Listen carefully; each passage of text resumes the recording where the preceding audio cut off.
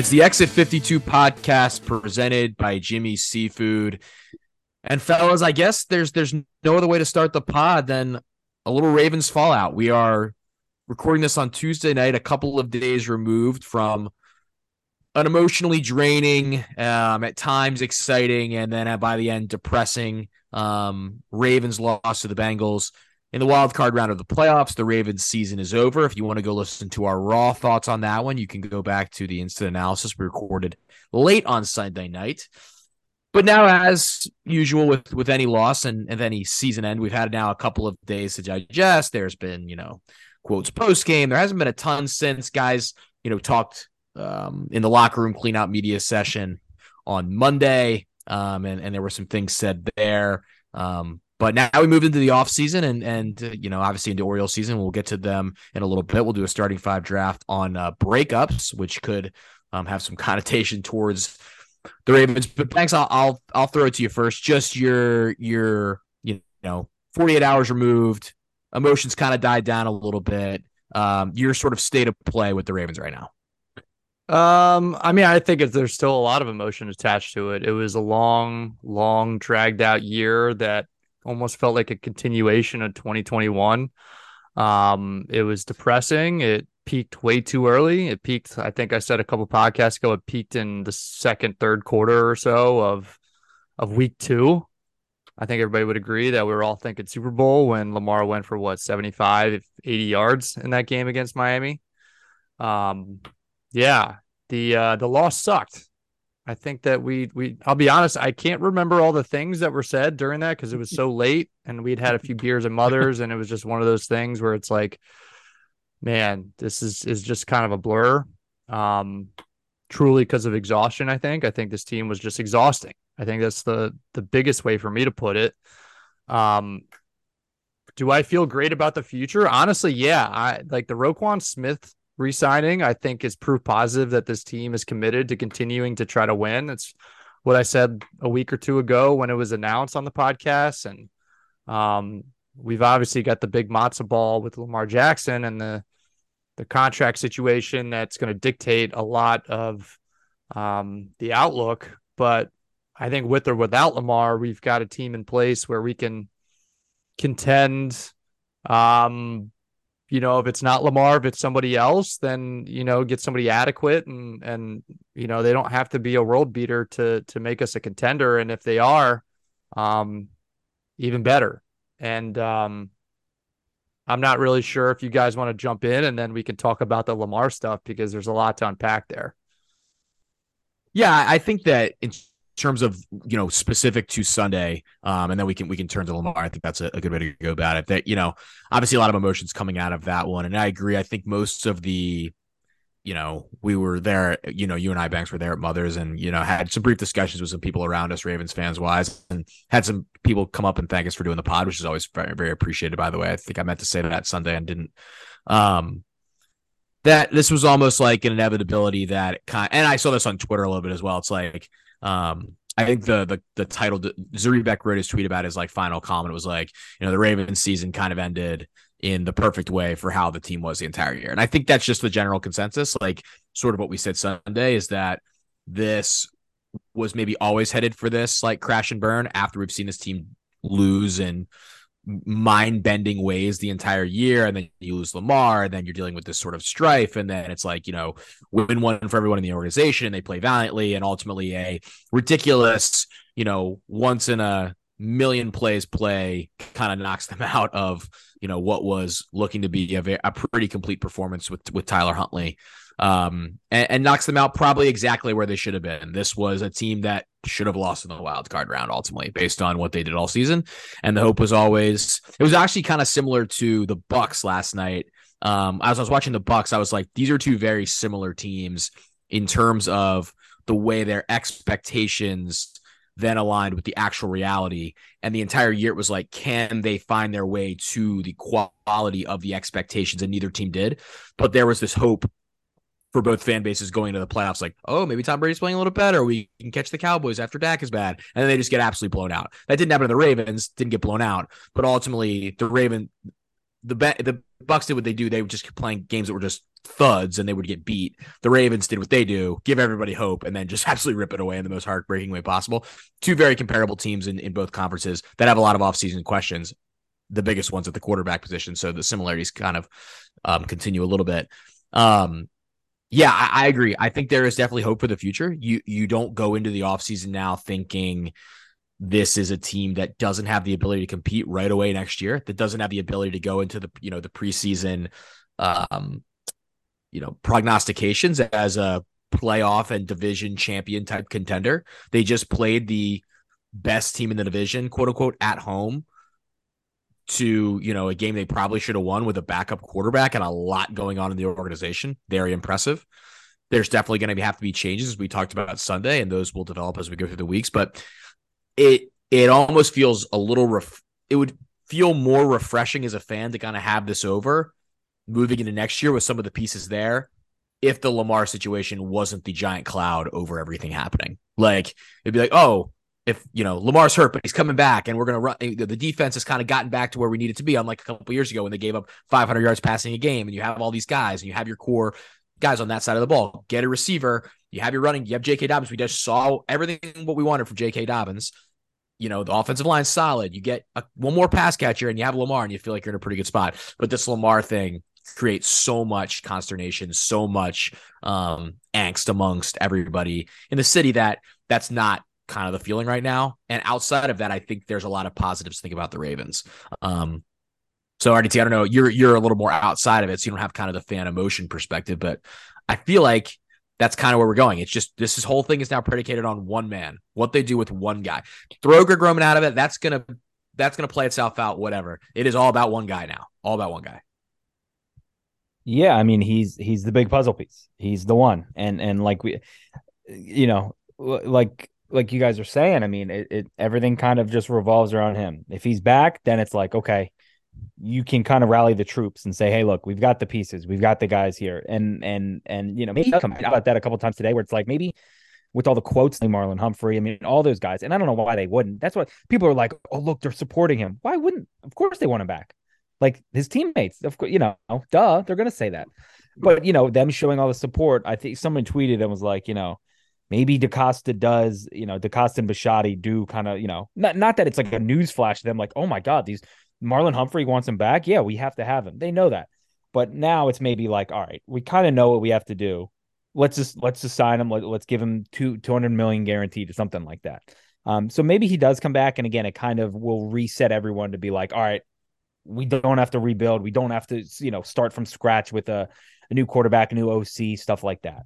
But and then it's kind of the other edge of the sword. Like, well, what if he does leave? I mean, Brian, you sent the tweet from Tony Lombardi today, giving out the, here are the odds for him to play here, and here. And again, I mean, that's got to scare the hell out of everyone. Yeah, I mean, and again, I think everyone is going to be kind of walking on eggshells until they figure out what's going to happen. And it's not going to be an overnight thing. I also think people think that, like, going into this press conference tomorrow, or, today, I guess Wednesday, if you're listening to this, that, like, you're going to get an answer, because you're not. Like, it's not going to happen. This is going to be an extended time of, like, we don't know, nobody knows. Nobody knows. We've said, like Spencer, I think, said it, like, probably by the draft, we'll find out. Maybe not. So again, it's going to be a long offseason for Ravens fans, and the team and the future of the team kind of just hangs in the balance, because you think, regardless of who they bring in, I think if they lose Lamar, I think they're going to kind of be knocked down a peg again, even with the roster they have. Again, it's a really good roster. It's a really deep roster. It's just, I mean, we said it countless times Sunday. It's the most important offseason this franchise has ever had, and it could be. I mean, you may see a lot of upset fans, in a couple months, and with what transpires here. So kind of just got to wait and see. I think it's a great point to make, the harsh reality of just the fact that we're not going to turn around and have an answer today. I mean, Lamar does the IG story thing here today, and there's people that are thinking, oh, did he sign? Did he sign? And it's like, and Marlon, did you see what Marlon tweeted? Marlon tweeted like he's back. Yeah, he's just something a massive troll. I mean, that's what Marlon does. Yeah, he's a massive troll. I mean, he's gonna have so much fun. He knows troll. exactly what he's doing. Yeah. Yeah, but just think about it realistically. If the team and Lamar were not particularly close to a deal before the arbitrary cutoff that they had in training camp. What would have happened between now and then, or I guess then and now, to have suggested that they're going to be closer when they come back to the table? I mean, there's nothing but more question marks that have been added to the mix. So it's totally possible that they've picked up the phone and had at least some sort of conversation to maybe, or even like an exit interview to head into the offseason with. But in terms of actual negotiations, like, you guys are crazy if they're like engaging in serious and hard conversations at this point, let alone signing on the dotted line. So yeah, it's going to be a very long off season where I don't know that answers are really even going to come to fruition until something big happens. It sounds like, I mean, that's kind of obvious, but to think that that's going to be anytime soon or probably anytime during while the playoffs are continuing, there's no way. There's just no way. So it'd be best for everyone, for their own sanity, for maybe my sanity, for logging on the Bird website and seeing what the conversation is. It would be better if everyone could reset their expectations, at least timeline-wise, as to when we're going to see something happen with Lamar. So we got Harbaugh and I don't know if it's DaCosta. I think it's DaCosta. Yeah, I think it's DaCosta. On Thursday at 2:30. That's kind of the big. That's when it is, Thursday, not Wednesday. Thursday, 2:30 p.m. I believe, and that's there's your sign that Harbaugh is coming back, unless they're doing the unheard of. Oh, no, it's gone. Spanks. I think there's a chance that Harbaugh does not Thursday, but I don't know. I think maybe he does kind of not retire, but take a step back and leave for the year or something. I think if he's going to do it, it would make sense to do it. I think he would have too much respect for the organization to not just immediately make that kind of decision. Like, I don't think he's going to. Yeah. And I guess the tea leaves, this is such speculation, so I don't even want to like act like it. But like the only sign I would say that would indicate that he would do that is his press availabilities for the last month or so. He has seemed just genuinely annoyed with the entire process. I wouldn't call him checked out. He's definitely not checked out. This guy is a winner. He is, I think, a great culture guy. I think he cares about his guys. But coaching is hard. Like, it grates on you. And sometimes the criticism can be enough to where you're like, I've done this. I'm successful. Why am I sitting here and doing this, when I could go and do a couple other things, go do TV. Maybe I end up coming back. Exactly. This is what the talk's been about Sean McVay. The talk about Sean McVay for like the last 2 months was like, he's charging too hard. I don't think John Harbaugh's a Sean McVay, but like, he's going to take a year off and come back. I think Harbaugh, if he was going to do this, he's what, like 62? Is he younger than that? He looks 70. About 62 after the last couple of weeks. He is age 60. So he just turned 60. So, he probably, and he feels like a guy that's not going to go till he's in his mid 70s. He feels like a guy that's going to, enjoy his life and whatever. I like John Harbaugh. I think that I kind of disagree. He's a Harbaugh. He's a psycho. He could go forever. Yeah. But I don't, it feels like it would be weird. Maybe this is totally naive. Like, John Harbaugh has like established an amazing legacy as the Ravens head coach. He's won a Super Bowl. He's clearly has an affinity for the city and the area and the people. Family's grown up here, lives here. Like, I could see him being like, I'm going to go do TV maybe he coaches the Ravens for a couple of years and then he retires and does TV. It would be almost weird to me if he was like on the sidelines for the Lions. Maybe I'm wrong. Maybe that's your read's correct. Like, coaching family, all he knows is coaching, got to keep coaching, coaches forever. But like, sometimes you just see coaches that are like, I've done it. I kind of got it done. I don't think that happens. I think Harbaugh comes back. I think I agreed. I think he feels like there's more to do. I think he feels like that they aren't that far away from winning something, that he isn't that far away from really, like, he wins another Super Bowl. He's a Hall of Fame head coach. He might be already. He wins another one. He's definitely won. He enshrines himself, among, the greats of the game. I think but like, I think if that's going to happen, he would sit up there with DaCosta and do it on Thursday. It would be crazy to me for him to try to drag it out. I think this is going to be a very state of the Ravens press conference. I think those two guys are going to come in very confident about the pieces they put together. they're going to be, they're going to be like, we can now actively negotiate with Lamar. We're going to actively negotiate with Lamar and see what happens. I think they're going to give very vague answers about it. And I think that they're going to say, we got Roquan Smith, we got Marlon Humphrey, we got Ronnie Stanley, we got J.K. Dobbins. We're really talented.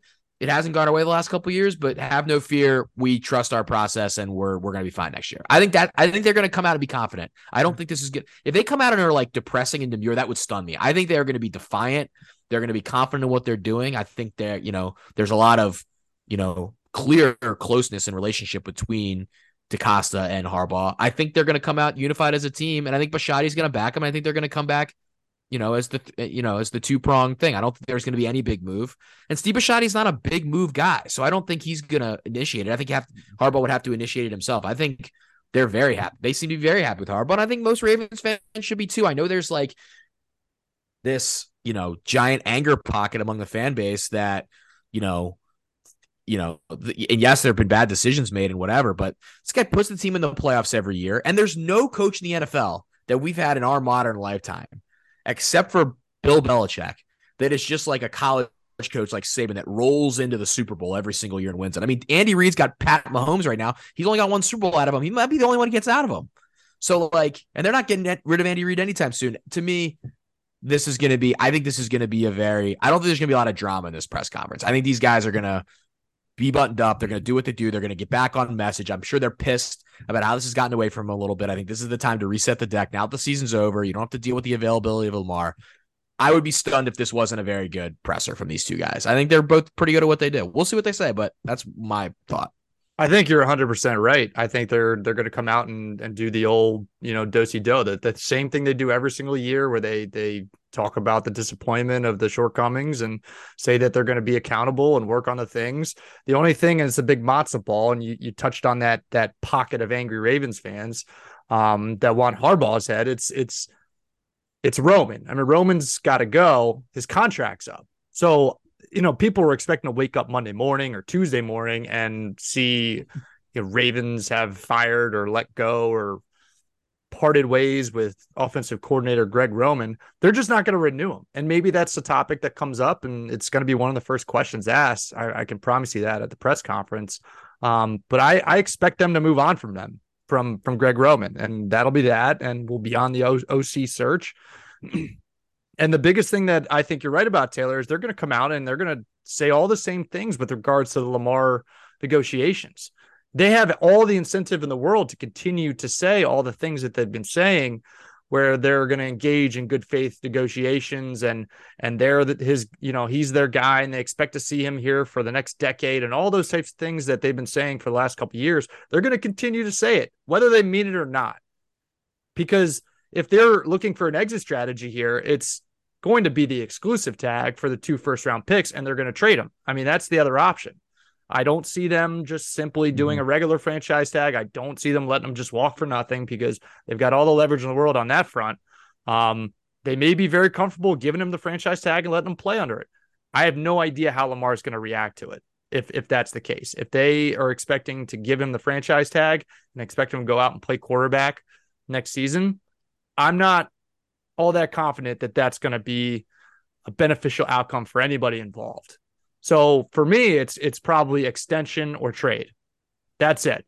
Because you can't have the same limbo that we've had the last couple of years, where there's an incentive for Lamar at the end of the season, if he were to be injured, to do the same exact thing he did this year, which I guess is a good segue for us to talk about, what I wrote in the blog last week. I stand by every word of it. I mean, there's a sentiment, post game with Marlon and Calais and saying all those things that are supportive of the quarterback. Of course, they're going to be supportive. They're leaders in the locker room. They're not just going to trash their quarterback. He could be the quarterback next season. He was their quarterback this season. He's been the quarterback for the last 4 seasons. And I think that Lamar is genuinely well liked in the room and respected. I think that there's been some transgressions and frustrations that have occurred, given all the things that I wrote, that, the contract or what have you is somewhat played a role in terms of how seriously he's taking some of these things, like the rehab and some of the preparation for games and things like that. So for my hope personally, I hope that everybody can just get back on track. Because like post game on Sunday, and I didn't really talk about this, but like that loss had the potential to be one of those like, wow, this is the end of the era, you know? Like there's extra, it's extra demoralizing when you don't just lose, but you feel like you've wasted an opportunity on a good season. And the Ravens have done a really good job at that. And I'm going back like before Lamar Jackson. I mean, even the Bengals fiasco on New Year's Eve, I felt like that defense was playing out of their mind, and we could have done great things with that team if they just gotten the dance. But point being, if we could just get everybody on the same page and moving forward and have Lamar focus in the same way he was in years past. I've talked to some people that were around in years past when he was, playing better and the team was having great success 2019.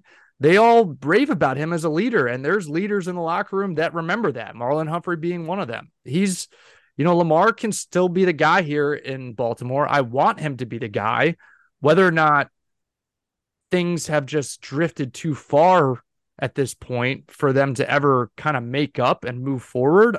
I'm not sure. I'm hoping that's not the case. But there's just a disconnect, and I wish there wasn't. And that is exactly what leaves us in the state of limbo that we're in all offseason. Can we play the percentage game? Like, what percentage do you think? And Brian, you said you think it's extension or trade. Like, what would you? I would agree. I would agree with that. By the way, I think it's extension or trade. I don't see how this guy franchising for what is it, $45 million? You'd have to give him or whatever it is. Yeah, for 1 year, it destroys your cat. There's no way. And then again, you're just doing the same song and dance next year, which is like there's just no way they want. That's the bigger problem is you can't. Yeah. You just can't do. The this narrative again. is brutal. You can't do this again. Mm-hmm. Yeah. Do you? Sorry, Artie. Before you get there, just backs on what you wrote.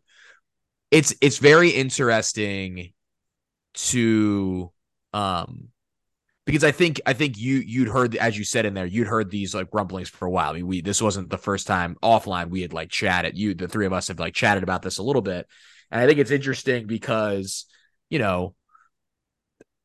this is a tough thing for like a fan base to read because you want to believe that everything is hunky dory within the walls, and sometimes, as you said, like just because like there were certain things that you said in there that maybe were done wrong. And it's not like anyone's like come out and refuted what you said. So, whatever. I mean, that's the other thing, whether that be journalists, team, whatever.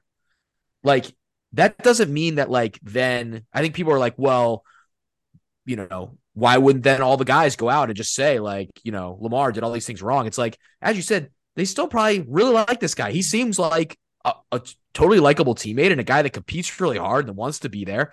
But that doesn't mean there weren't habitual things he could have gotten wrong. Like those things can exist in the same world. Right. And that's what I think people cannot wrap their head around. It's like, like you weren't calling this guy a bad guy or a lazy guy or any of those things. There were just things that clearly him and the team maybe weren't on the same page on, and that's affected the overall efforts of what everybody's trying to do.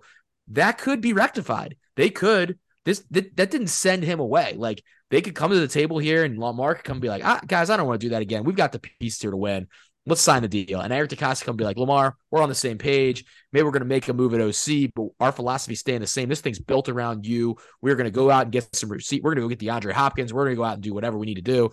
And you're our guy. You're loved in this city. We love you. You sell the tickets. You sell the jerseys. You win games. You win and you win and you win. That's all this guy does. And let's put the train back on the tracks. But clearly there have been clearly based on that, and just based on not even if you ever wrote that, you don't have to be an idiot or a smart to look at this and be like, there are clear communication issues with this guy and with the organization based on how people talk about this stuff publicly and based on how none of the teammates almost felt the need. It felt like after the game to be like, we saw this guy hurt, and that's because there's been no communication from anybody else except till Lamar's tweets about what his status is. So that I just want to say before we jump into I think the percentage is a good thing to do, RDT, but I just felt like all these things can exist in one world.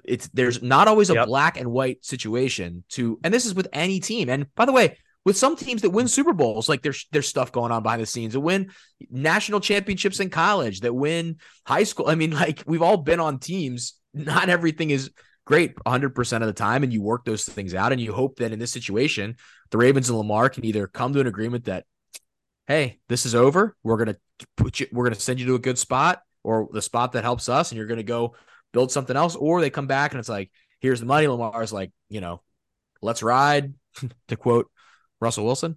And here we go. I just think it's obviously depressing, and it will be a depressing moment if he leaves, if he is traded. That will be one of the truly disappointing moments in the history of the franchise. If that happens, but it kind of is what it is. Strong cosign on like everything you just said. 3 things. I'm going to try to remember the 3 of them as I go. Number 1, what I wrote, and also what the players have been saying, he's a special talent and everybody knows it. He's unique. He's a great player.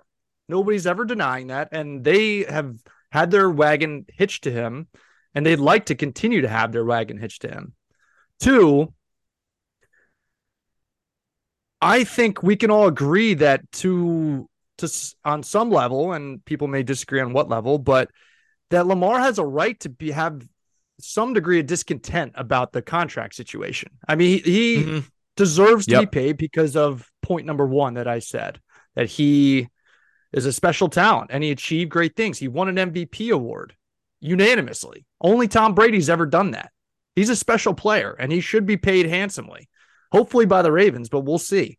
And number 3 is, at no point in the article, and I want to make this very clear, did I say that he needs to do anything of the sort in terms of just get your ass out there or anything like that.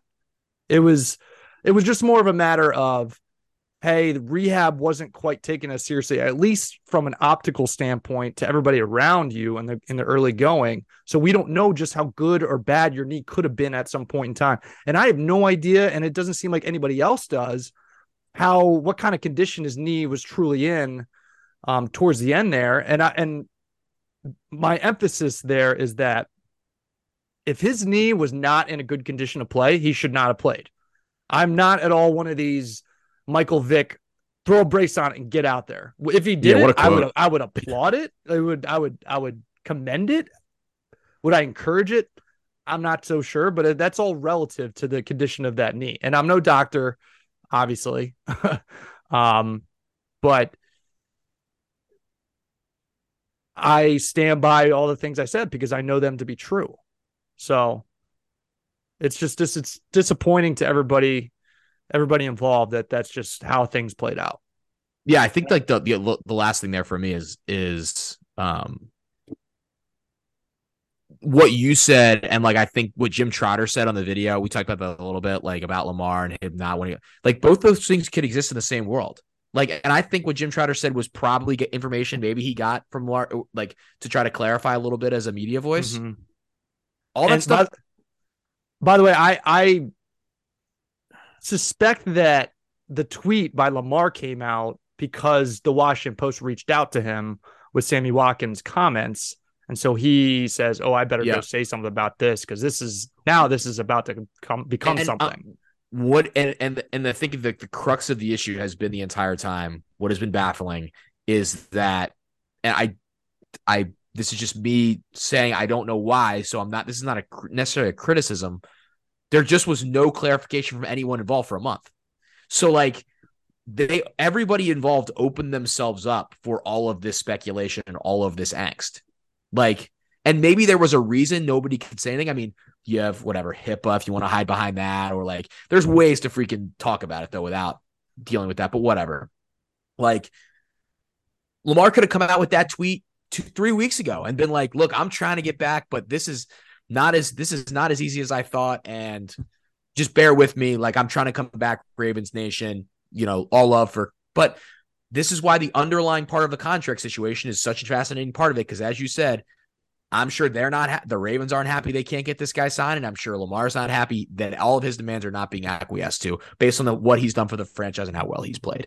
All this stuff factors in. It is what it is. It's going to develop. RDT, to answer your question of what I'm assuming you're going to say, what's the percentage of does he resign or does he get traded? Yeah, I'm just curious where you both fall on it. I honestly think it might be straight 50-50 at this point. It feels like a little bit of a 50-50. I might lean more just based on the last 3 weeks towards trade, but this is a team built around this guy. So ultimately, when they get in the room, is he going to want to get traded? Is he going to, I don't know let's throw the Jets out there because that is one of the ones thrown around. Are the Jets like made for Lamar Jackson? I mean, they've got some talent at receiver. The running backs are okay. They've got a nice defense. They're probably made to win with a good quarterback that's not the, Zach Wilson. But does he want to go to New York and deal with all that? All that comes with, I mean, there's just like, he is beloved by the fan base. Like he is a king in the city, a king. And a lot of people are on his side. Like most people are kind of pissed at the organization. Like just re-sign this guy. Yeah, and I should say too, the organization is not without fault either. Like John Harbaugh was a bit confounded as to what to say every week, but he also did not handle it in a very good manner. And I think the team could have been more assertive, or how do I put this? Yeah, I get more assertive in communicating and demanding communication from him and those types of things. But it's just a sticky situation as a whole, and there's blame on both sides, and that's why I'm just like, man, I just hope both sides can meet in the middle and hash it out and move forward. Sorry, but continue. The Jets.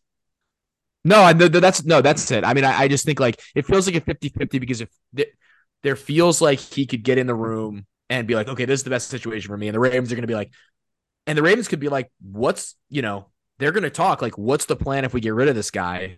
Who's the quarterback made for this roster that is made to win in this 4-year window? Like the Ravens can't punt on the quarterback. Like they got to try to win because they've re-signed all these guys. So they can't tank because they're too good to tank. They have too much talent on the team.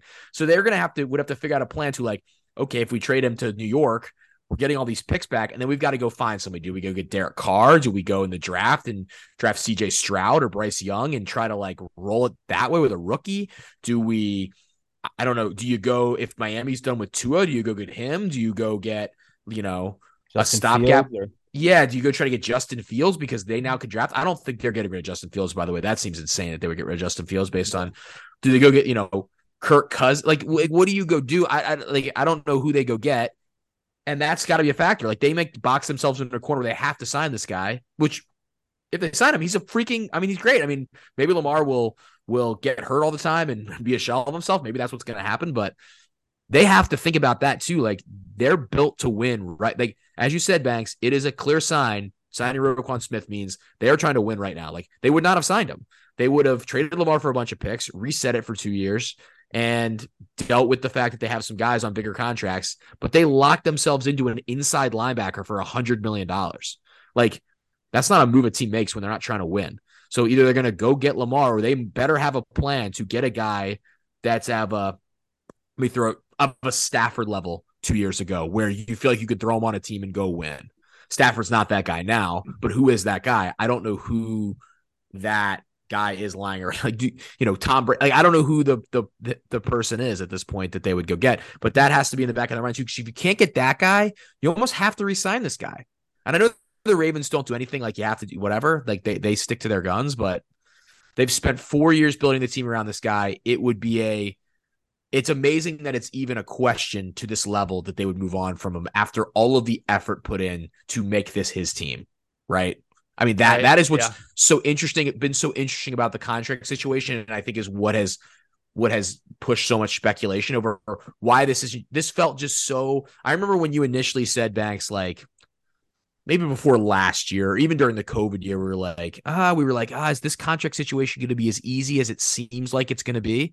Because I think after the MVP season, you were like, well, we're just counting down the artificial days till we hear the Lamar Jackson giant contract record for a quarterback, Baltimore's guy, Super Bowls are coming. It's amazing it's even gotten to this point based on both Lamar's affinity and love for the team in the city, which he's been very consistent about until a lot of these negotiations, and their clear, trade to get him in the draft, build the team around him, give him a chance in the last Flacco year, create this high-powered offense that accentuates his talents perfectly, that creates this incredible year.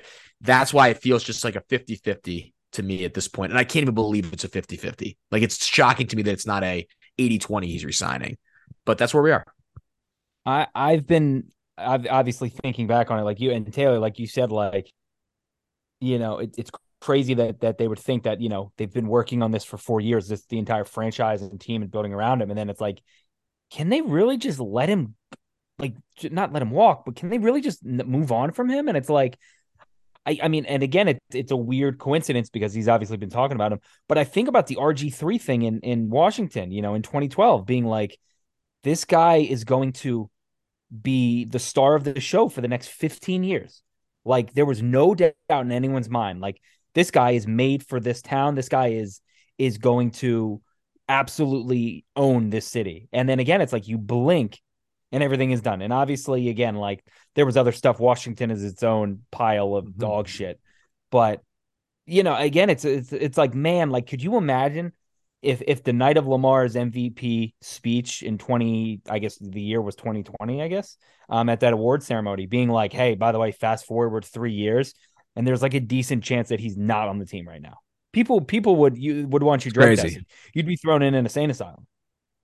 So again, I'm in that same spot where, again, I'm on the outside looking in, and to me, even not as a Ravens fan, I'm just like, it's mind-boggling that anyone like that it has come to this. Because again, like you said, like, oh, this guy's going to be here for a long time. He's going to be locked up. Like, he's going to. It's just it's a matter of fact. And again, now we're here, fast forward, and it's like, shit, maybe not. Like, maybe this isn't how it ends, which, again, I think people would have called you crazy 3 years ago if you had said that. I think I'm between 35 to 40% that he's back with the Ravens next season. That's about where I'm at. I think I've got, like, in terms of vibes and things I've heard or whatever, like, it feels like 25% chance. My heart and my logic in terms of all the things you just said, where it's like, hey, we've got all the pieces. The guy is right here. He's literally in the uniform. Like, he's a Raven. Sign him and we go. And we're contenders and we contend for a long time here. Like, it's right in front of you. Just figure it out and get it done. My heart and the logic of that kind of brings that percentage back up to 35, 40% for me. But right now, it just doesn't feel or look good. Like, the vibes are bad. And that's not like, I know I said in the article, like, I've got this source and from last year, and then all these rumors that just are very in line with it. And, like, I'm hearing this across the board. Like I said, like, is like a circle of bloggers and people who cover the team that have all hearing the same things, and people that are connected that I trust strongly that are all saying these things. So, like, the vibes are not good. I want the vibes to be better. I'm praying the vibes get better. And that way they can have a good negotiation and try to get to some place where Lamar can feel like he's signing something he's happy with, because it just Deshaun Watson really fucked us on this one, huh? The Browns. Yeah, he screwed everybody. Browns. That contract screwed everybody. I'm going to say one more thing that we can move on for this, because I think we've gone in all the right directions here. I just want to say it was annoying me a little bit. I don't get annoyed by Twitter most of the time. I try to stay sort of like, I'm on it all the time, working it, whatever.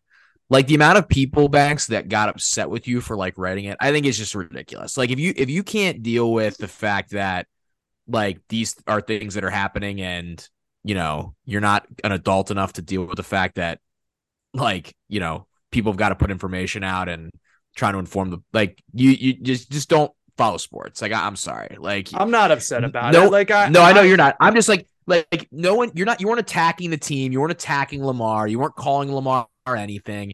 You were just putting out what you heard. And in your credit, and I will just say, won't go into it a ton, but you debated on putting this stuff out for like a year.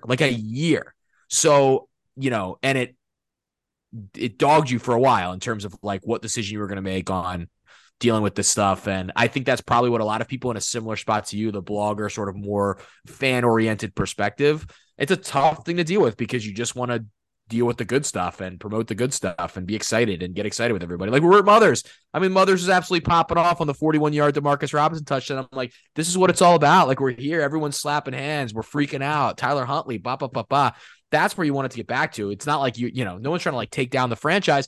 Everyone wants the franchise to be amazing. I mean, there's just not many things that give me more joy than this franchise being amazing. And they've done a lot of amazing things for a decade, more 2 decades, the entire length. This has pretty much been a good team. I mean, we haven't had a lot of like bad teams. So I just wanted to say that to end it.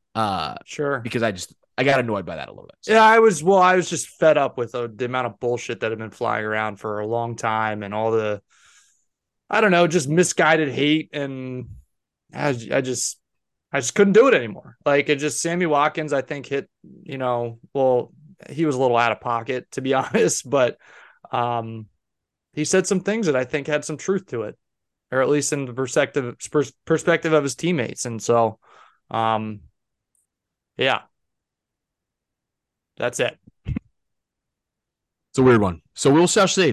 I would say if you were looking for our definitive Lamar Jackson conversation, which I know people have asked about, that was it.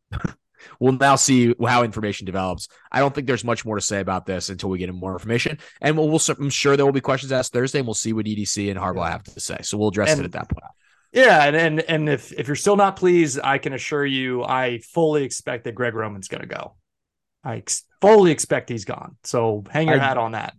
I do think we are going to get some like all-time cliches from the press conference on Thursday. It's going to be the like you guys said, like, listen, we're looking ourselves in the mirror. We didn't execute. We have to focus on executing better. It's the same like Harbaugh cliches that are just over and over. And like we're gonna watch the tape and we're gonna see what we can do better. And we have to look ourselves in the mirror and execute.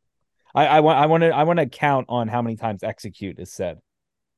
Yeah, and I also think just because we're kind of talking about each other's work and our restraint, I think we all deserve a lot of restraint.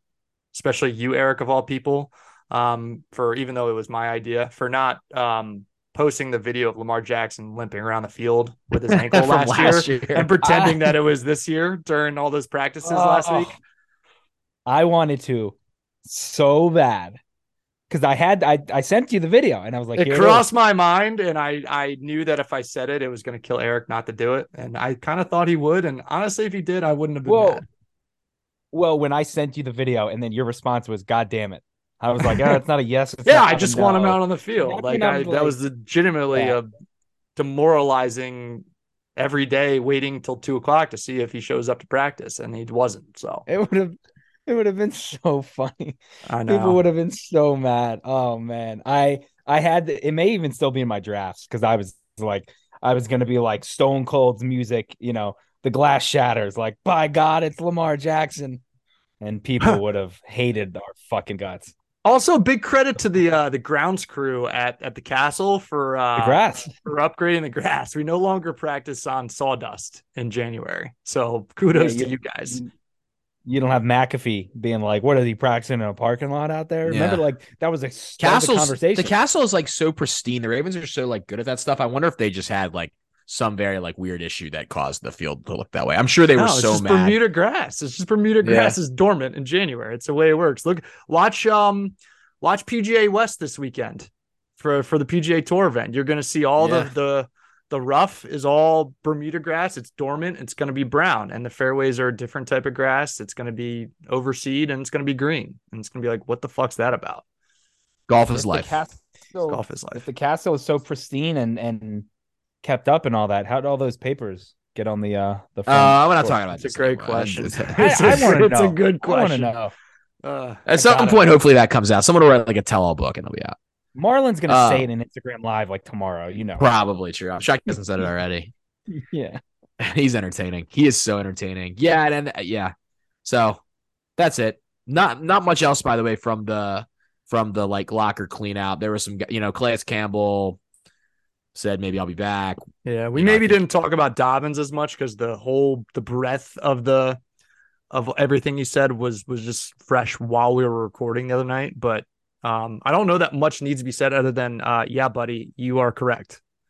Yeah, I think that'll be addressed. You called him the best running back in football. Yeah, you called him the best running back in football. I did, and I stand by top 3. Okay.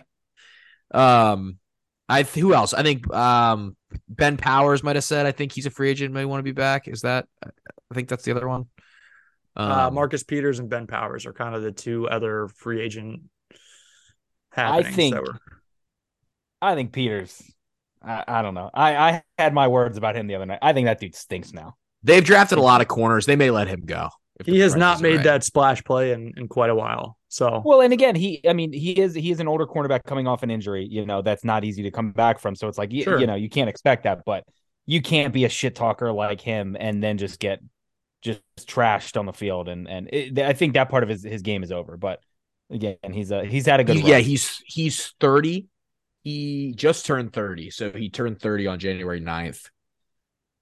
I think you bring him back if the price is right, 1 or 2 year deal. Yeah, somebody may give him a longer term. Somebody may give him a longer term. They have drafted all these corners, and there's rumors, they're mock drafts that have them drafting a corner in the draft. So in the first round, yeah. There's a lot if he of leaves, it's a comp pick. Yeah. So one good thing about this season for you guys, Tavon Young did not get hurt. Yeah. So. Yeah, that's true.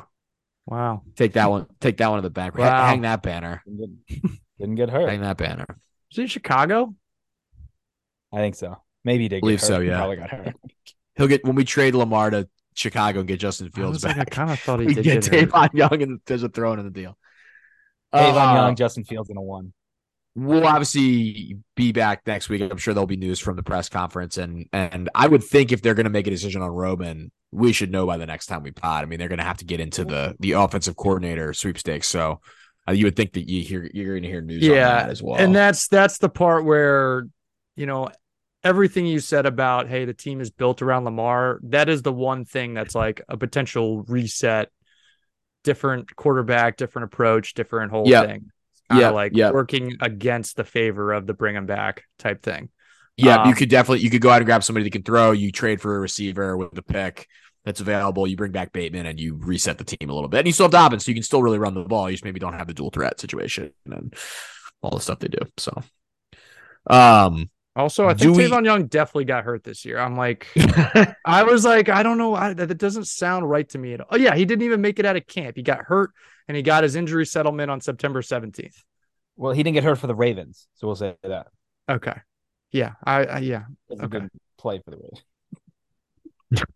He could be out there, though. Moving on, the Orioles. Do we really want to dive into this John Angelos thing? I don't know if there's really much to be said. I mean, what a ridiculous presser to a certain extent. I'm a little bit surprised that I'm almost a little bit surprised they even took questions at that. Like, I'm surprised he and Scott didn't just kind of announce it, and then to expect the media there when you're bringing all your baseball media in there to not talk about baseball is shocking, considering this guy's not available to the media that often. I guess he's now going to come back and be available to the media again.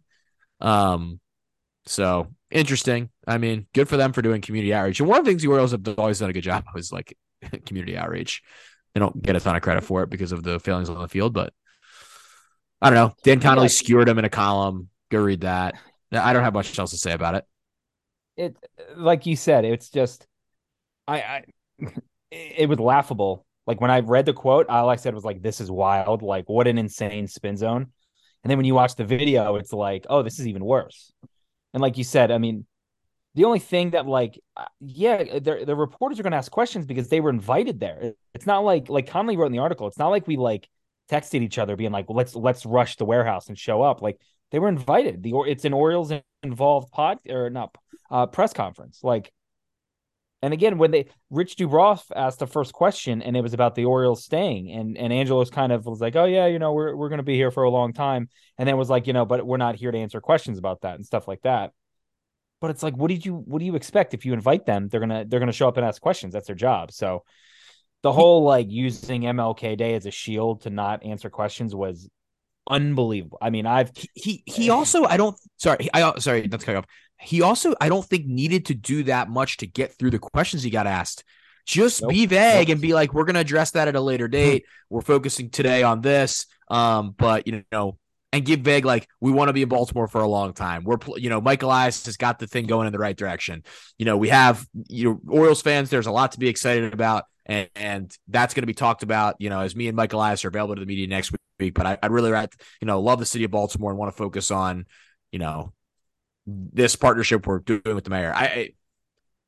Whatever. No, 100%, 100%. Hey guys, that's not why we're here today. I want to talk about the $5 million donation and, on Martin Luther King Day. I think it's important that we recognize, him and his achievements and blah, blah, blah, and why we think this is such a good partnership moving forward. I'll answer some questions next week, but right now I don't think it's, we're not going to do that. That's it. Yeah. Say that. Say that. And you could give a vague answer to a lot of those questions. Like, are you signing a lease? We plan to be in Baltimore for a long time. I really want to focus on I'm sure, this guy must have people around him. So I'm sure that's what they told him to say. And maybe he just messed up the talking points. I don't really know. And also he talked about baseball first. He was like, I haven't checked, but I think we're one of the only teams that has two, number one prospects in back-to-back years, blah, blah, blah. So it's like, so now you're talking about baseball. The other weird part is, as opposed to the last 6 years, there's exciting things to talk about. People want to talk baseball. Why did you make it? Yeah, people are excited. They want to hear the owner talk about the team. I just don't understand how this happened. Like, the Orioles have done. We say this every time, and all of us know people within the organization, and I think they deserve an incredible amount of credit for some of the PR they've done, the way they have built these new guys, what they've done on social media. They've totally revamped everything. They've done an incredible job. Like, they have made me feel, I said this to one of the video people who used to work at Maryland, Tony Pratt. I was like, you guys did such a good job this year. I had so much fun watching the team. So much fun interacting with everything and watching it. And I'm so excited for this year and all the stuff, the amazing stuff I'm sure they're going to do. And then John Angelos goes out there and has the ability to just be like, Baltimore, we're coming. Baltimore is, we love the Ravens, but this, has been a baseball town for 50 years. And, the old Orioles are back. We got Mike Elias. We've got all this good energy. And he said he talked about MLK. What are we doing? What is he doing? And everyone's excited. Everyone's excited. We could all use a little perspective. Like, okay, Dan. And again, like, Dan in his article was like, he said he felt like it went from a press conference to being bullied in middle school. And he said, I fully expected John Angelos to shove me into a locker and try and take my lunch money. And then for him to go, do you live here, Dan? Do you live here? Meanwhile, John Angelos has a registered, his full-time address is Nashville, Tennessee. He has another house in Sarasota and then another house in Saratoga Springs. So Connolly was like, for you of all people to ask that, like, what are you doing, dude? It was blog when I blog. It was like a scene out of Curb Your Enthusiasm. If you could not picture Larry David being like, I'm okay, Dave. And that take from Dan and just like, because I not believe what I was watching. It was wild. And like you said, the Orioles have done a great job PR, social. That one, I was like, this bad. And what's about it is, like, this was the first time, and it's so funny it happened after the Ravens lost, because like on social, among friends, people were like, Ravens are over. Here come the Orioles. We're excited about the Orioles. That's the first time I can remember anyone saying that in a long time. Like, it's fine. It's Orioles season. We got Gunnar. We've got Adley. We've got all these guys. This is going to be so exciting. And then and this will fade. This is going to go away. It's a 48-hour story. It's maybe if John Angelos comes back out his next media availability and does weird stuff again, this will now become a trend, and but you mess up one time, you do a bad job talking, this will fade. We'll roll into pitchers and catchers and everyone will get excited. This isn't going to like kill the franchise. It was just amazing to me that they're just, today they had that graphic come out from MLB that was like, everyone voted it the best farm system, and they're just going up. Everything's up. People even falling in love with this wall, and now they like the wall. Everyone is just in on the Orioles. I told you. Everyone is just in on the Orioles, and then John Angelos is just like, let's have a little perspective. What are you doing? I will say, it was funny that you go on, Vex. No, I was just kind of thinking.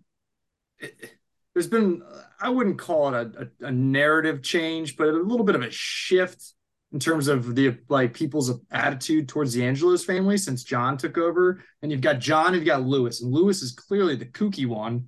And there's people that I think are at least a little bit behind John because he's kind of delegated to Elias and let him do his thing for the most part. And so he's little by little, because the hole that the Angelos family has kind of dug PR-wise with the city is so deep. Like that takes little steps and little tiny linear progression to kind of change the narrative. And then he just absolutely plummeted back down. Like Angelos had done a great job of just kind of staying out of the way and just letting the process happen and letting the rebuild occur and get the team, say, every once in a while, yes, we're committed to Baltimore, we're staying in Baltimore, and then sign the damn lease already.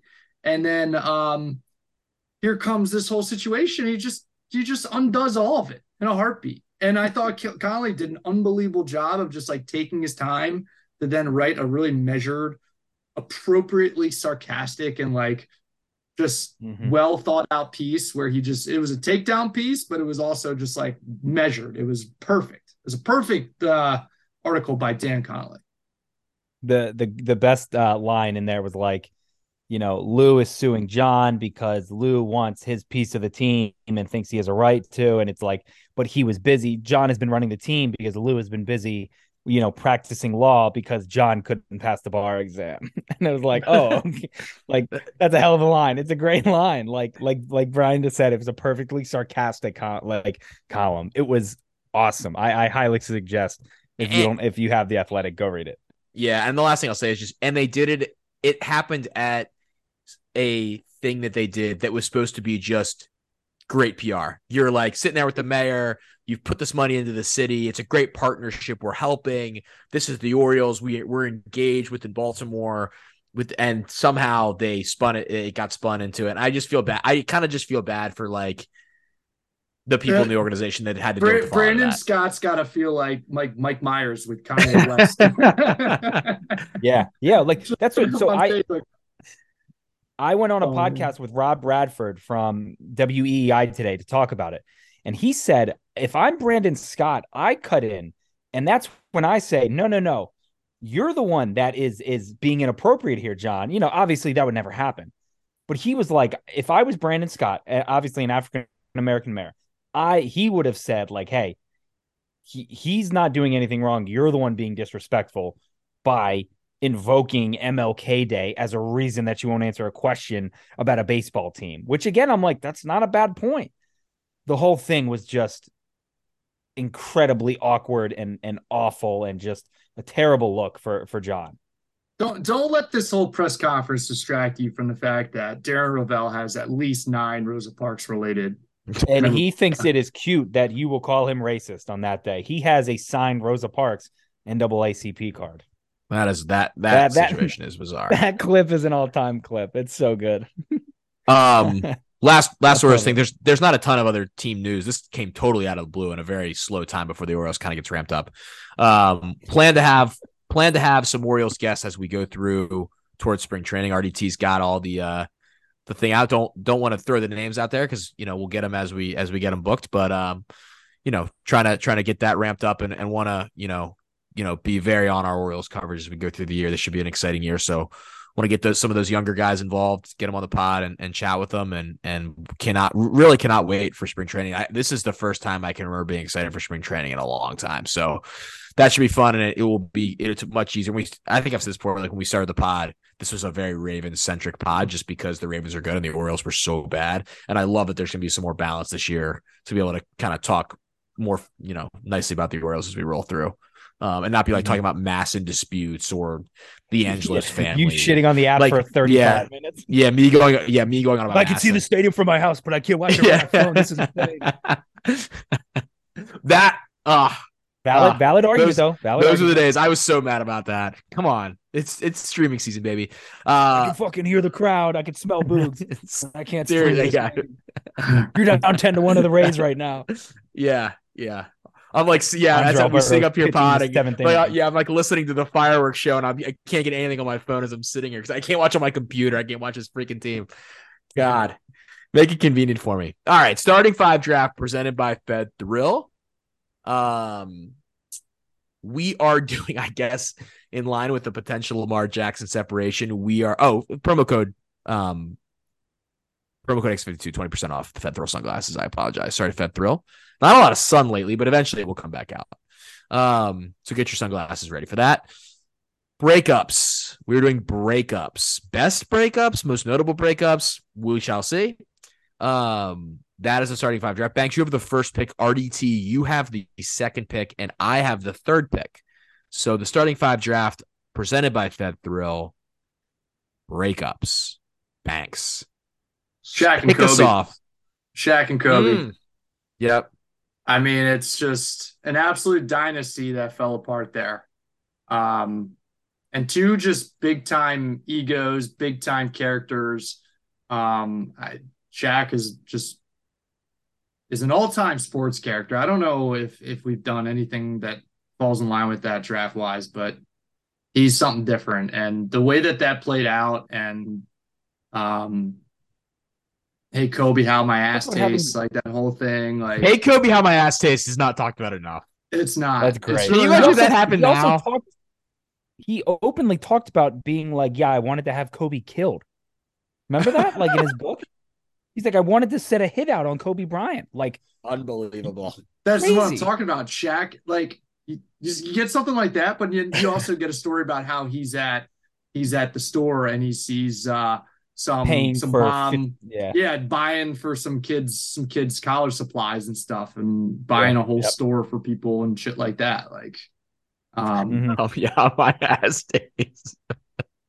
I'd forgotten about that. And Christmas, I mean, I've talked about rated things going, but that was an all-time must-see TV. It was must-watch. Yep. Heat Lakers. Yep. I remember watching it. That was such a huge deal. Yeah.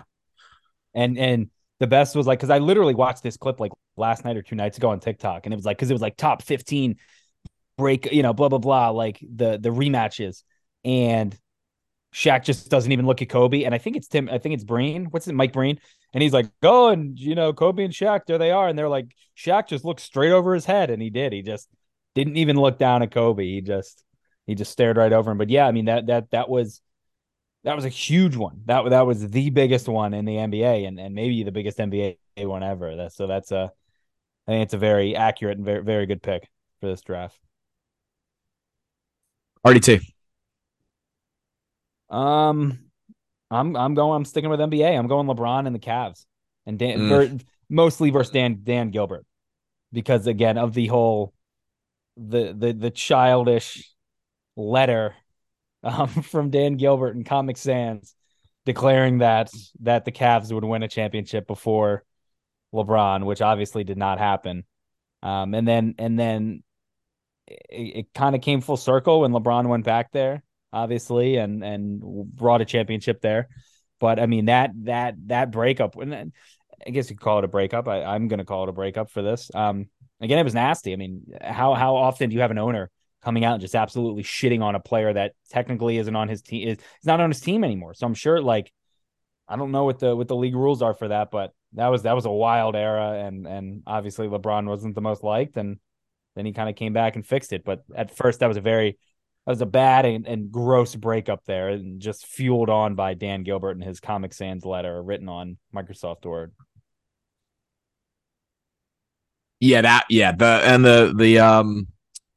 The decision was an all-time, just a truly all-time word review moment. Yeah. Maya Moore had a decision this morning, didn't she? Yesterday. Maya Moore retired. Yeah, Maya Moore retired. Oh, correct. I saw great UConn Husky. Great UConn Husky. I love my Huskies. The headline I saw was like Maya Moore to go on Good Morning America, and I was gonna be like, oh, is she pulling a decision? And then it was like to retire, and I was like, oh shit, all right, never mind. So yeah, shout out Marty, go UConn. Go UConn. We love UConn on this pod. Shout out to Anna, the UConn PR person that is my friend. We love UConn. Maybe that's the trajectory we're on. Lamar goes to South Beach, takes his downs down there, and then he comes back and wins a Super Bowl. I don't know. That would be electric. That would be absolutely electric. They would get real nasty if he did a decision. If he just hit straight up free agency this offseason and then did a decision. Could you imagine the Baltimoreans in purple camouflage? Oh my God. People of Dundalk would. Oh boy. Here we go. I can't. Oh jeez. I can't. I'm gonna have to get a clarification here. Can I take as a group all of Taylor Swift's breakups, or do I have to pick one? I don't care. Should probably take one. Okay. I had one picked out if that was the ruling. I'm taking Taylor Swift and Jake Gyllenhaal, which gave us all too well.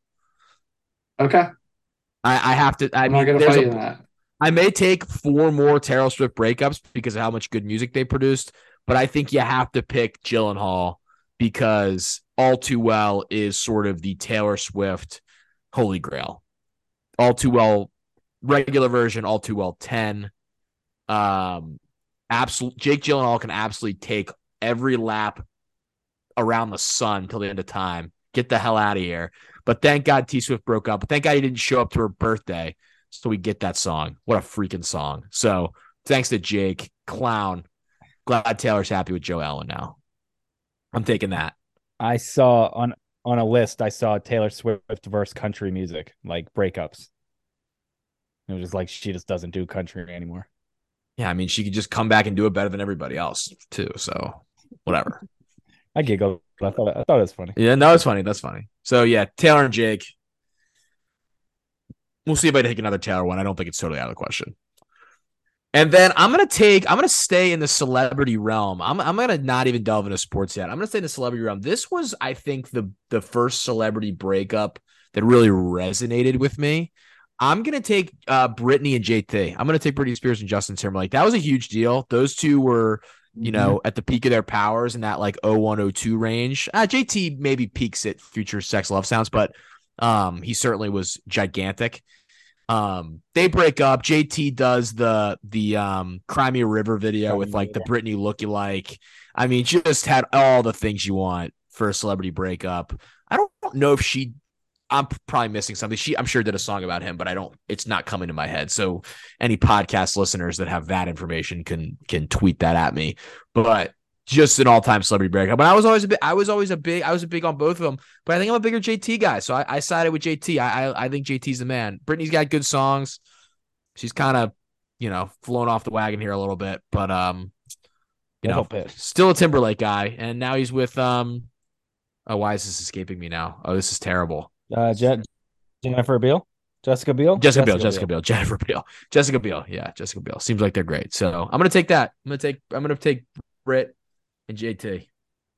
Good pick. Yeah, the Britney lookalike in Cry Me a River. That was a big freaking deal. I don't know if you guys remember that. That was a big deal. Oh yeah. The Britney Spears song was allegedly every time was about JT. So yeah. JT won that one too.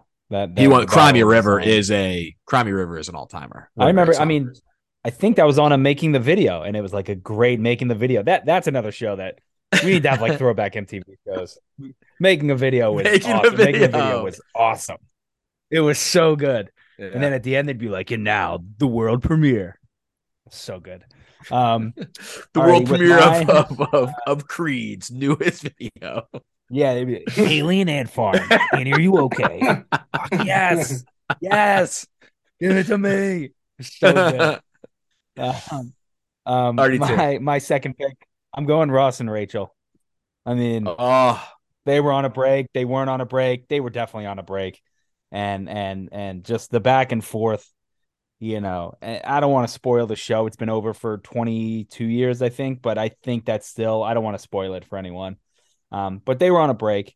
And again, everyone knew that they were right for each other. Ross says Rachel's name at the podium when he's trying to marry Emily. And it was a nightmare. It was a nightmare. That's a breakup that devastated me. Talking about Friends, of course. Top 5-3 show of all time, maybe. But again, I mean, just two very likable characters. Rachel the GOAT, big Rachel Jennifer Aniston fan. So I could not take that. I had to take Ross and Rachel, and I figured that was safe. Safe not taking it in the first round with you guys. So I'll take it in the second. Ross and Rachel. They were on a break. I don't know much to add. I've never, not that I have anything against Friends, just never gotten totally into Friends. So, but definitely notable. I do. It's a trash television show.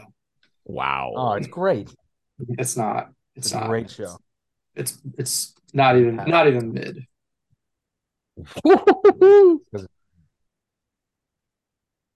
It's terrible. Thanks, you have two. I'm gonna go with one that is more of a favorite. Not that it's not good in its own right, mostly because we were the benefactors of it. I'm gonna go with Steve Smith and the Panthers. That got pretty nasty there at the end, and then he just went on a revenge tour. He, to some degree, may have come to Baltimore just because we were on their schedule the next year, and the performance he put on with the 2 touchdowns against them was amazing. The quotes on the sideline, the quotes coming leading up to the game, quotes. Steve Smith, just an absolute content factory in those first couple of years I was with Barstool, where like, okay, 2014, we had a team that was in the mix. And then he joined in 2015, 2016, some dud years for the most part, especially 2015, but having him in the locker room with quotes and saying that his shoelaces have more character than Jalen Ramsey in Ramsey's rookie year, just all-time stuff. I love Steve Smith, and the breakup with the Panthers is one that is a good one.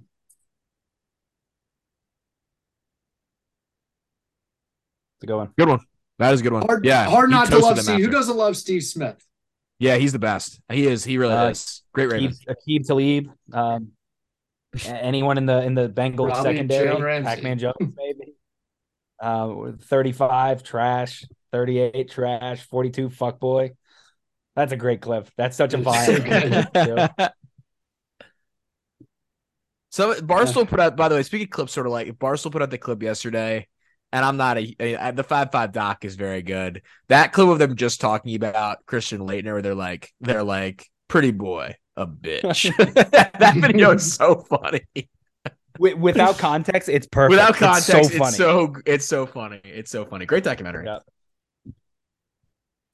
Banks, you have another one. I don't know that the highlight of this relationship per se was part of the breakup, shockingly, but I'm gonna take Left Eye Lopez and Andre Rison. Are you guys familiar with this? Wow, Left Eye, Yeah. R.I.P. Left Eye. He burned down his house. Rip. She burned down his house. That is unbelievable. Says Rison dated Lisa Lopez of TLC on and off from 1993 to 2001. Their relationship was rocky with domestic violence allegations. Okay, that's not very fun. During one no, it's not. That's not okay. During one altercation in 1994, so this is on the front end of their on and off relationship, Lopez lit his shoes on fire in the bathtub, resulting in his house burning down and her being charged with first-degree arson. And they made it 7 more years. That's wild. That's absolutely wild. That jumped out to me, just burning down Andre Rison's house. Did she put all his clothes in a bathtub and then just lit him on fire? Yeah, he lit his shoes on fire in there. Yeah, that's a good one. RDT.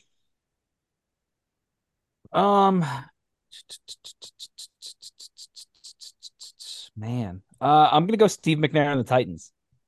This killed me. Wow. This gutted me. Yeah. I mean, the way that it all went down, like where he had back surgery and he tried to rehab at the facility, and Bud Adams locked him out of the facility, saying if he got hurt there, they would have to pay him. And they, I mean, that was the end of it, obviously. I mean, again, the guy gave his heart and soul to the team, and it was just over like that. His key card didn't work. Got, an MVP, and they wouldn't even let him in the building. And obviously, he gets traded to Baltimore, 13-3, and they kind of laid an egg in that playoff game. And like I still don't feel like McNair got the respect from the Baltimore fans that he deserved, just because I loved him so much. And then they turn around and gave his number to some scrub kicker who ended up being okay. But that was my go-to early on. He didn't wear that his rookie year. What JT's rookie year? What number was he? I thought he was always 9. Wasn't he always 9? I don't know. But that was my go-to, like early on, being like, fuck the Ravens. They gave his number to some kicker. And then like 2 years in, being like, shit, never mind. This guy's pretty good.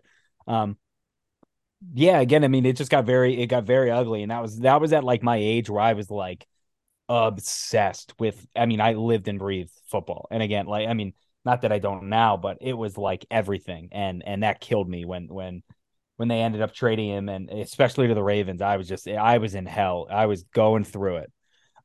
So that's going to be one of my bad breakups. Steve McNair and the Titans. That's a tough one. I'm going to just stay outside. I might not do a sports one for this. I'm just going to stay outside of sports. True Love for me was a little dead. I'm taking Zac Efron and Vanessa Hudgens. I mean, you watch High School Musical and you're like, this is forever. Troy and Gabriella. Some rocky stuff for Troy and Gabriella in the movies, but spoiler alert, they end, together after the third one. If you haven't seen it, I don't know what to tell you. And if you haven't seen it, you should go watch all three. But they were dating in real life as well. I think they started in 2005, had a connection after the audition. She confirms it in like 2007. They're attending events together. There's rumors they're engaged. They're going, in 2010, they're still going. And finally in 2010, at the end of 2010, they break up. And, I'm an Efron guy. I'm a Hudgens guy. It was a perfect couple. It spoke to just my feelings about the movies. And for them to break up was truly devastating. So I have to take Zach and Vanessa. It's hard. It's very hard. I have nothing to add. I'm sure it's a good pick. That's fine. It's fine. I'll just wallow in sorrow here by myself. And with that said, I have to take another one in pop culture. I got to take One Direction. That was a huge breakup. Huge breakup. 1D, Zayn leaves, and now they're just doing all their own solo things, and all of them pretty much stink except for Harry Styles. So it didn't really work out for anybody. But One Direction was huge. That was a huge breakup. That made me sad. Those guys made bangers. I don't know what to say. It's very similar to NSYNC and how they split up, and one guy is obviously much more talented than everyone else. Yeah. Harry Styles is on a Justin Timberlake, projection. His war, I think, if you calculated it, is right on pace with Timberlake's. Now we'll never get Harry Styles crying when he's high on Punk, but that's a different story. I'm sure he'll do something similar. Harry Styles actually guest hosts the Corden show. Now I don't think Corden's even on that thing anymore, but he used to guest host when James Corden did do his late night show. And he's very good, was very engaging. He had, if you want to watch one of the all-time on TV sexual tension videos, it's a segment between Harry Styles and Kendall Jenner where it is, they might as well have been the only two people in the room. It is a hell of a video. It is a hell of a video. And he is hilarious in this video. He is so funny. That dude's talented. That dude's super charismatic. He's the man. I realized, I think it was last summer where it was when people were like, this Harry Styles album is awesome. And I was like, wait, he's not just isn't he just a pop singer for girls? And it's no, it became very clear very quick. No, this guy just makes bangers. It's all he does. Yeah. Make hits. Yeah. RDT. I am going to go. I'm gonna double dip, and I'm gonna take one that it's a character that not a character, a person I've already taken. Vince Vaughn and Jennifer Aniston in The Breakup. Wow, great movie. In the movie. That's one of my favorite movies. It is so good. Wow, like the movie? Yay, nay? I don't think I've seen it. I've heard good things. Oh, it's so good. Yeah, I have nothing bad to say about it. I just haven't seen it. Oh, it's a fantastic movie, and I don't want to ruin it for you, but.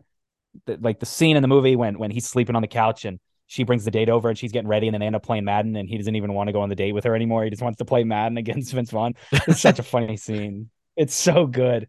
I love everything about it. And again, Jennifer Aniston is top notch. And then Vince Vaughn this was when Vince Vaughn was at his peak too, right after Wedding Crashers. So very good movie, very, very funny movie and a fun couple to watch kind of break up in the movie. It's very good. Banks, you have two more to complete your team. I'm going to take Babe Ruth and his wife that he murdered. There it is. Wow. Okay. Yeah. Are you familiar, Taylor? Yes. I didn't think this would be taken. Yeah. You could do some research on that one. You can make up your mind Sure. on that one. I, But I can't say I'm too aware of the story, but it's written down on the board. it's written down on the board. Babe Ruth may have murdered his wife. Alleged murder. Alleged. Legend. You have anything to expand on that one, or you want to leave that where it is? I mean, sleeping pills, fire. Oh, yeah. I don't think think the real one. one- New guy in the picture was at Boston Garden for Jesus. boxing matches. It's very 1927 of them. Just a little sus. That's all. Just a little sus. And then I guess last pick here. Yes. I'm surprised that you haven't taken this, Taylor, but I'm going to take Rory and Caroline Wozniacki. Ooh, my girl, Potential, I loved Caroline Wozniacki. as do I, but big time sports power couple there for a minute, and it just didn't work out. I suppose there was some rumors out there involving a coffee table. Those are out there. I will also leave it at that. They also both seem like very lovely people to me. Yeah, Like you see Caroline Wozniacki get interviewed, and you're like, she seems like nice. And then you see Rory, he's like super thoughtful, and apparently he's like the nicest guy on tour. That is like it's that he's nicest to all the volunteers. He tips everybody, he signs balls for everybody. He's like the salt of the earth on the tour. So it's it stinks that sometimes love doesn't work out. yeah. And Woz went on a little bit of a run there too. When I mean that, I mean like on social media, stunting. Wozniacki, she did. She did. She went on a run. She did. Cauldron. And now she's a kid with David Lee, former NBA I know, player. So I know. good for her. It's crazy. And Florida he married. I think he married like a PGA Tour employee. They both seem very happy, so it worked out well. Yeah. David Lee, yeah, Florida Gator. Go Gators. Yeah, he's good on that team. Chomp. RDT, you have one more pick. All right, we're going Kelly and Ryan on The Office. Many of the multiple times that they've broken up and got back together. I think my favorite was the when he finds out he's getting the job and he's facing away from her and he just says, like, he hangs up the phone with David Wallace and he's like, Kelly, we're done. And she like screams or does something and he just smiles and he's like, yeah, we're done. And he's just so happy. It's the end of it's so good. It's the end of season 2. Yeah, because it's when it's like a cold close or whatever you would call that.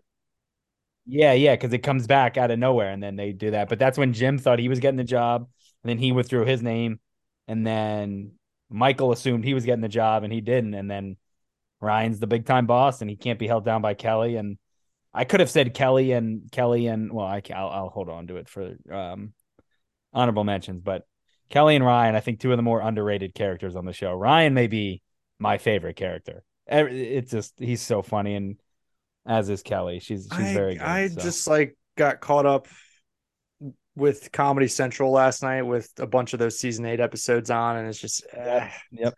That's bad. I saw it. They finished this morning. I had it on when I was working, and what I hate most is like there's characters that they just lost their way with the characters. And Ryan, I think, is one of those.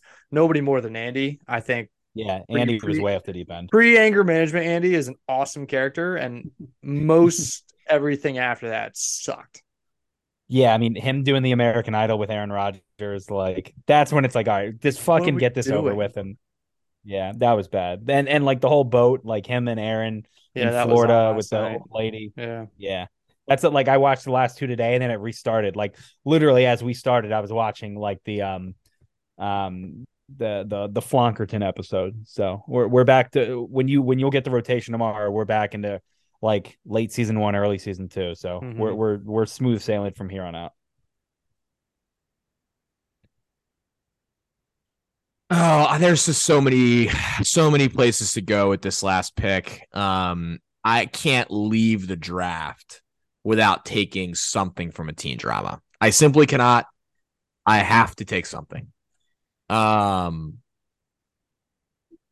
I really, I'm torn. I'm very, very torn. Do you guys have any thoughts on what I should take? I one just came to me. Let me see if you say one of the ones. If you say one of the ones I'm thinking of, this is what I'll take. We'll see if we're on the same page. Elsie and Steven, Kristen and Steven. No, I'm not going that direction. I like that. I like where you're going there. I'm not going that direction, but I like where you're going there. I'm gonna take Banks is talking about the mic is gone. The douchebag that John B steals. What's her name from? Yeah, OBX. By the way, that's coming back in a month. We're gonna have to do like a full review of that show. I'd die for John B. I would. Remember when we were doing that? I was doing that. I was saying that like every episode that I would die for John B. What is that show? That let's not go down this road. By the way, he's dating Kelsey Ballerini, Chase Stokes, the guy that began talking. Mike is gone. Yeah, Thanks. Yeah. I'm gonna take Chuck and Blair from Gossip Girl. I considered a lot of other ones. They broke up and got back together about a million times. Neither of you guys have watched this show. One of the all-time fractured couples. Chuck Bass is one of the all-time absolute clowns for a while there, and then he kind of gets it back together. A lot of bad stuff happens to him. You know, Blair gets with everybody else in the world, and they eventually spoiler alert, they eventually end up back together at the end of the show, essentially.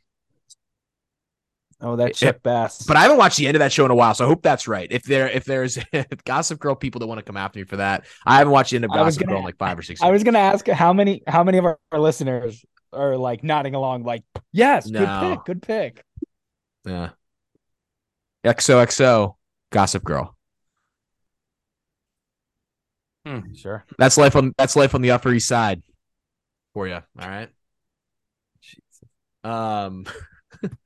Anyway, there was the other ones considered, by the way, were Lila and Tim Riggins on Friday Night Lights, Marissa and Ryan on the OC, and Brooke Davis and Lucas on One Tree Hill were also all considered there, and so yeah, all shows that everybody should watch. You can have The Wire, you can have Breaking Bad, you can have Better Call Saul, you can have all these freaking shows. Go watch 8 seasons of One Tree Hill, and have you come talk to me about what good TV is. Here's the draft: Shaq and Kobe, big stick. Shaq and Kobe, Steve Smith and the Panthers. Left Eye Lope. I did not expect Left Eye and Andre Rison in this draft. That's a hell of a pick. Babe Ruth and his wife. I'm not touching that one. And Rory and Caroline Wozniacki. RDT took LeBron and the Cavs. I am gonna watch The Wire, by the way. I don't want to be attacked for that statement. Ross and Rachel, Steve Sinclair and the Titans, Vince Vaughn and Jennifer Aniston in the breakup, and Kelly and Ryan from The Office. I took Taylor Swift and Jake Gyllenhaal, Justin Timberlake and Britney Spears, Zac Efron and Vanessa Hudgens. You are the music in me. One Direction. And Blair and Chuck from Gossip Girl. Any honorable mentions? And then we'll get to the Nick Cantor medley as we wrap up the pod here. I should have taken Vinny Chase and Mandy Moore. Oh, good one. I know. Yeah, good one. I was thinking like Ian Sloan and but yeah, I had Manny and the Orioles, McDonald's and Chicken Selects, Kim K and Chris Humphreys. I'm kind of shocked Tiger and Elin didn't get. I thought about it. It was on my board. Picked. Yeah, I'm not gonna go on my guy. Brett Favre and the Packers. He had illness. And then I had take it easy on Tiger. Then I had Eric and Donna on that 70s show. Oh wow! Another great show. Another great show. Yeah, I mean, my honorable mentions. I kind of said all my teen drama ones. There were some other celebrity ones, like Brad and Jen, Brad and Angelina, Puff Daddy, J-Lo, Selena and Justin Bieber. You guys, I'm sure, are big into the recent Noah Beck, Dixie D'Amelio breakup. I'm sure you guys are following that one along.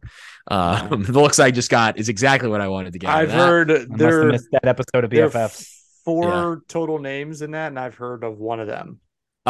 Pete Davidson and Ariana Grande was a big one a couple years ago. Generated some good Ariana music. Thank you. Next. Kim and Kanye, I guess. Yeah, Kanye. I can't even delve into the Kanye. There's a lot of Kardashian things that get thrown around here. Just none of it feels any. Somehow he's gotten a second mention on this episode. Yeah, none of that feels very fun. Steve McNair and his mistress. Jesus. Whoa. Okay. Whoa. Okay. We could do Ray Lewis in the white suit. That was a good pickup. Here we go. Oh man. By the way, I only lost like Billy 15 Ray, followers. Billy Ray Cyrus and for Tish this. Cyrus broke up this year. How about that? Oh yeah, he's already remarried, I think. Is he? Oh, and Tom Brady and Giselle Someone just did. happened like 3 months ago. We could have. Lance Armstrong and Sheryl Crow. Oh, the first. I'm singing a lot on this show. Baby, I know. I'm sure people enjoying that. Imagine being married to that guy. Yeah, let me tell you what, he comes off like such a jabroni. He comes off like such a jabroni in that he is unapologetically a clown in that documentary they did about him on ESPN. Yeah, but he was great in dodgeball. Yeah. Great in dodgeball. He is good. He's good in dodgeball. Anything else? I mean, there's a million we could go through. I'm not going to go. I had a million celebrity ones, but I'm not going to go through them. Seal and Heidi Klum, Gwyneth Paltrow and Chris Martin. Fucking Chuck Norris. Kristen Stewart and Robert Pattinson. Sheesh. That set some people on fire. Sheesh. Miley Cyrus and Liam Hemsworth. Your guy, Liam Hemsworth, RDT? Why is he my guy? I don't know. Let's move on. Nick Cannon, Medley, I just did that. Yeah, I just, just threw you for a loop there. That is fun, always being like your guy. It is. I like saying that. I love doing that to people. That's why Tom Cruise and Katie Holmes. Nick Cannon, Medley, Maryland person of the week. RDT. We're shouting "Go Cubs, go!" We're now officially half of one third of I'm here for Cubs it. podcast. Yeah. Trade of the Cubs getting paid too. Nice little 2-year, $14 million deal with an opt out after one. I did text him on Saturday night saying that I was working with Big Cat to get 100% full open tab at the Barstool. Was it River North bar in Chicago for him? So none of that is true, but I told him I'd try it.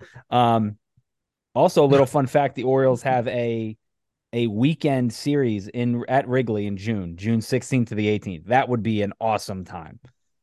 That would be, I mean, that's the one road trip. I think if you want to take a road trip this summer, you're circling that June weekend and heading to Chicago. That could be a lot of fun. So congrats to Trey. Maybe we'll try and get him on. Maybe we should. Could do that. I do. You want to hear something he's trying to get number 3, trying to decide how 3 would look on him. He's a double-digit guy. I know it's 16. I thought looked so good. I think 33 could work.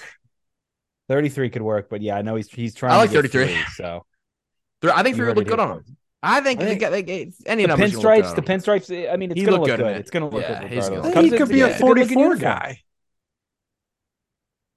I think he's a rare guy that can go low number or high number. Who was 3? Javi wasn't 3, was he? No, Javi was no. With who? What are we talking about? The Cubs. With the Cubs, Javi Baez. No, Javi was number 1, I think. Was he 1? Weren't you a big Javi guy, Banks? 9? Yeah, your boy Javi. Why can't I picture his number? I'm looking at 9. I think he wore 9. 9 is right. He wore. Yes, I believe he wore number 9. The correct name is El Mago, by the way. El Mago. Just absolutely number 3, languishing in Detroit. It's a fucking shame. Oh, I don't know actually if he can wear 3 because a certain David Ross wore number 3. Is he still their manager? He's still their manager. Oh, didn't they fire him? Is he still their manager? Maybe he still is. No, I think he still is. They can't. Taylor, what's David Ross's nickname? I have no idea. It's very similar to your guys. Rossi? Yeah, Rossi. Davey? Yeah, no, Rossi. Oh. He's I still thought manager. this is what Do you know their mascot's name is Clark the Cub? How about that? Yeah. I think I That's did. the name of the road. Isn't it on Clark? Yeah. Isn't it Clark Street? Yeah, right. Yeah, I just didn't know that. Yeah, he's still the guy, David Ross. Booney's gonna club option for you. Can't wait till Booney wins 120 games this year. All right. And all their losses are gonna be to the Orioles. Banks, what do you got? Just the fans in general, fans of the podcast who have listened all season, stuck with us, backed the team and backed us through some tough times, tolerated a football team that was as frustrating as I can remember. A lot of lost potential with the team and everything. And I don't know. We all kind of rode through it together. So cheers to you guys. And thanks for coming out to Mothers, everybody who came out. That place was slammed. A zoo. I had to be brought in through the back for the second half. Banks had to throw some weight around for me. Yeah, I came in there and I was like, there's a line to this place. It was a party night for a lot of people, but it was insane. Wow. There was a lot of people there. I'm going to give mine to, this is a little abstract. I'm going to give mine to just the feeling that like football's not totally over. So this is probably a little premature, but the Ravens are over. So now I'm thinking about it. The like sports of the spring are kind of coming fast here. Like we're not totally there yet, but like at least here down here in College Park, we've got lacrosse back practicing. We've got baseball back on the field. Maryland baseball ranked number 13 in the country preseason, which is their highest preseason ranking ever. Can't wait for that. College baseball's the best. You got softball. Everyone, there's just, we got the winter sports still going, basketball still happening, but that whiff of spring and the spring sports, which, for college will lead into the Orioles starting and all those different things. That excites me. I thought about that today when I was driving home a little bit. I was like, wow, that stuff's starting. So, wow. It's good. And I just got a great birthday gift. So I have to shout that out too. It's sitting across from me. So I got that as well. So there you go. The early birthday? When's your birthday? Yeah, tomorrow. So I will release this. All right, I was going to say, tomorrow. don't say today. I was going to say, don't say today. Please don't say today. No. Well, let us be the first to wish you a happy early birthday. Thank you. Appreciate that. You guys are good pals. I'll wait for the morning pop off with the boys. That is yes. The 12 pop off is coming fast and furious tomorrow. Dead or Alive, which we had to cancel 2 consecutive weeks due to circumstances. Do you have your list in front of you? We can finish with that. Yeah. We don't have to. We can move. Go. Charlie Murphy. Oh, I've dead. No, I think he's dead. Yeah, he died. He's been dead for a while. That was like one 2016. That's one I discovered the other day where it was like, oh, we lost Charlie Murphy. Shit. That sucks. Yeah, 2017. Yeah. Who was the one? Didn't I text the group and ask the other day? Who did I ask?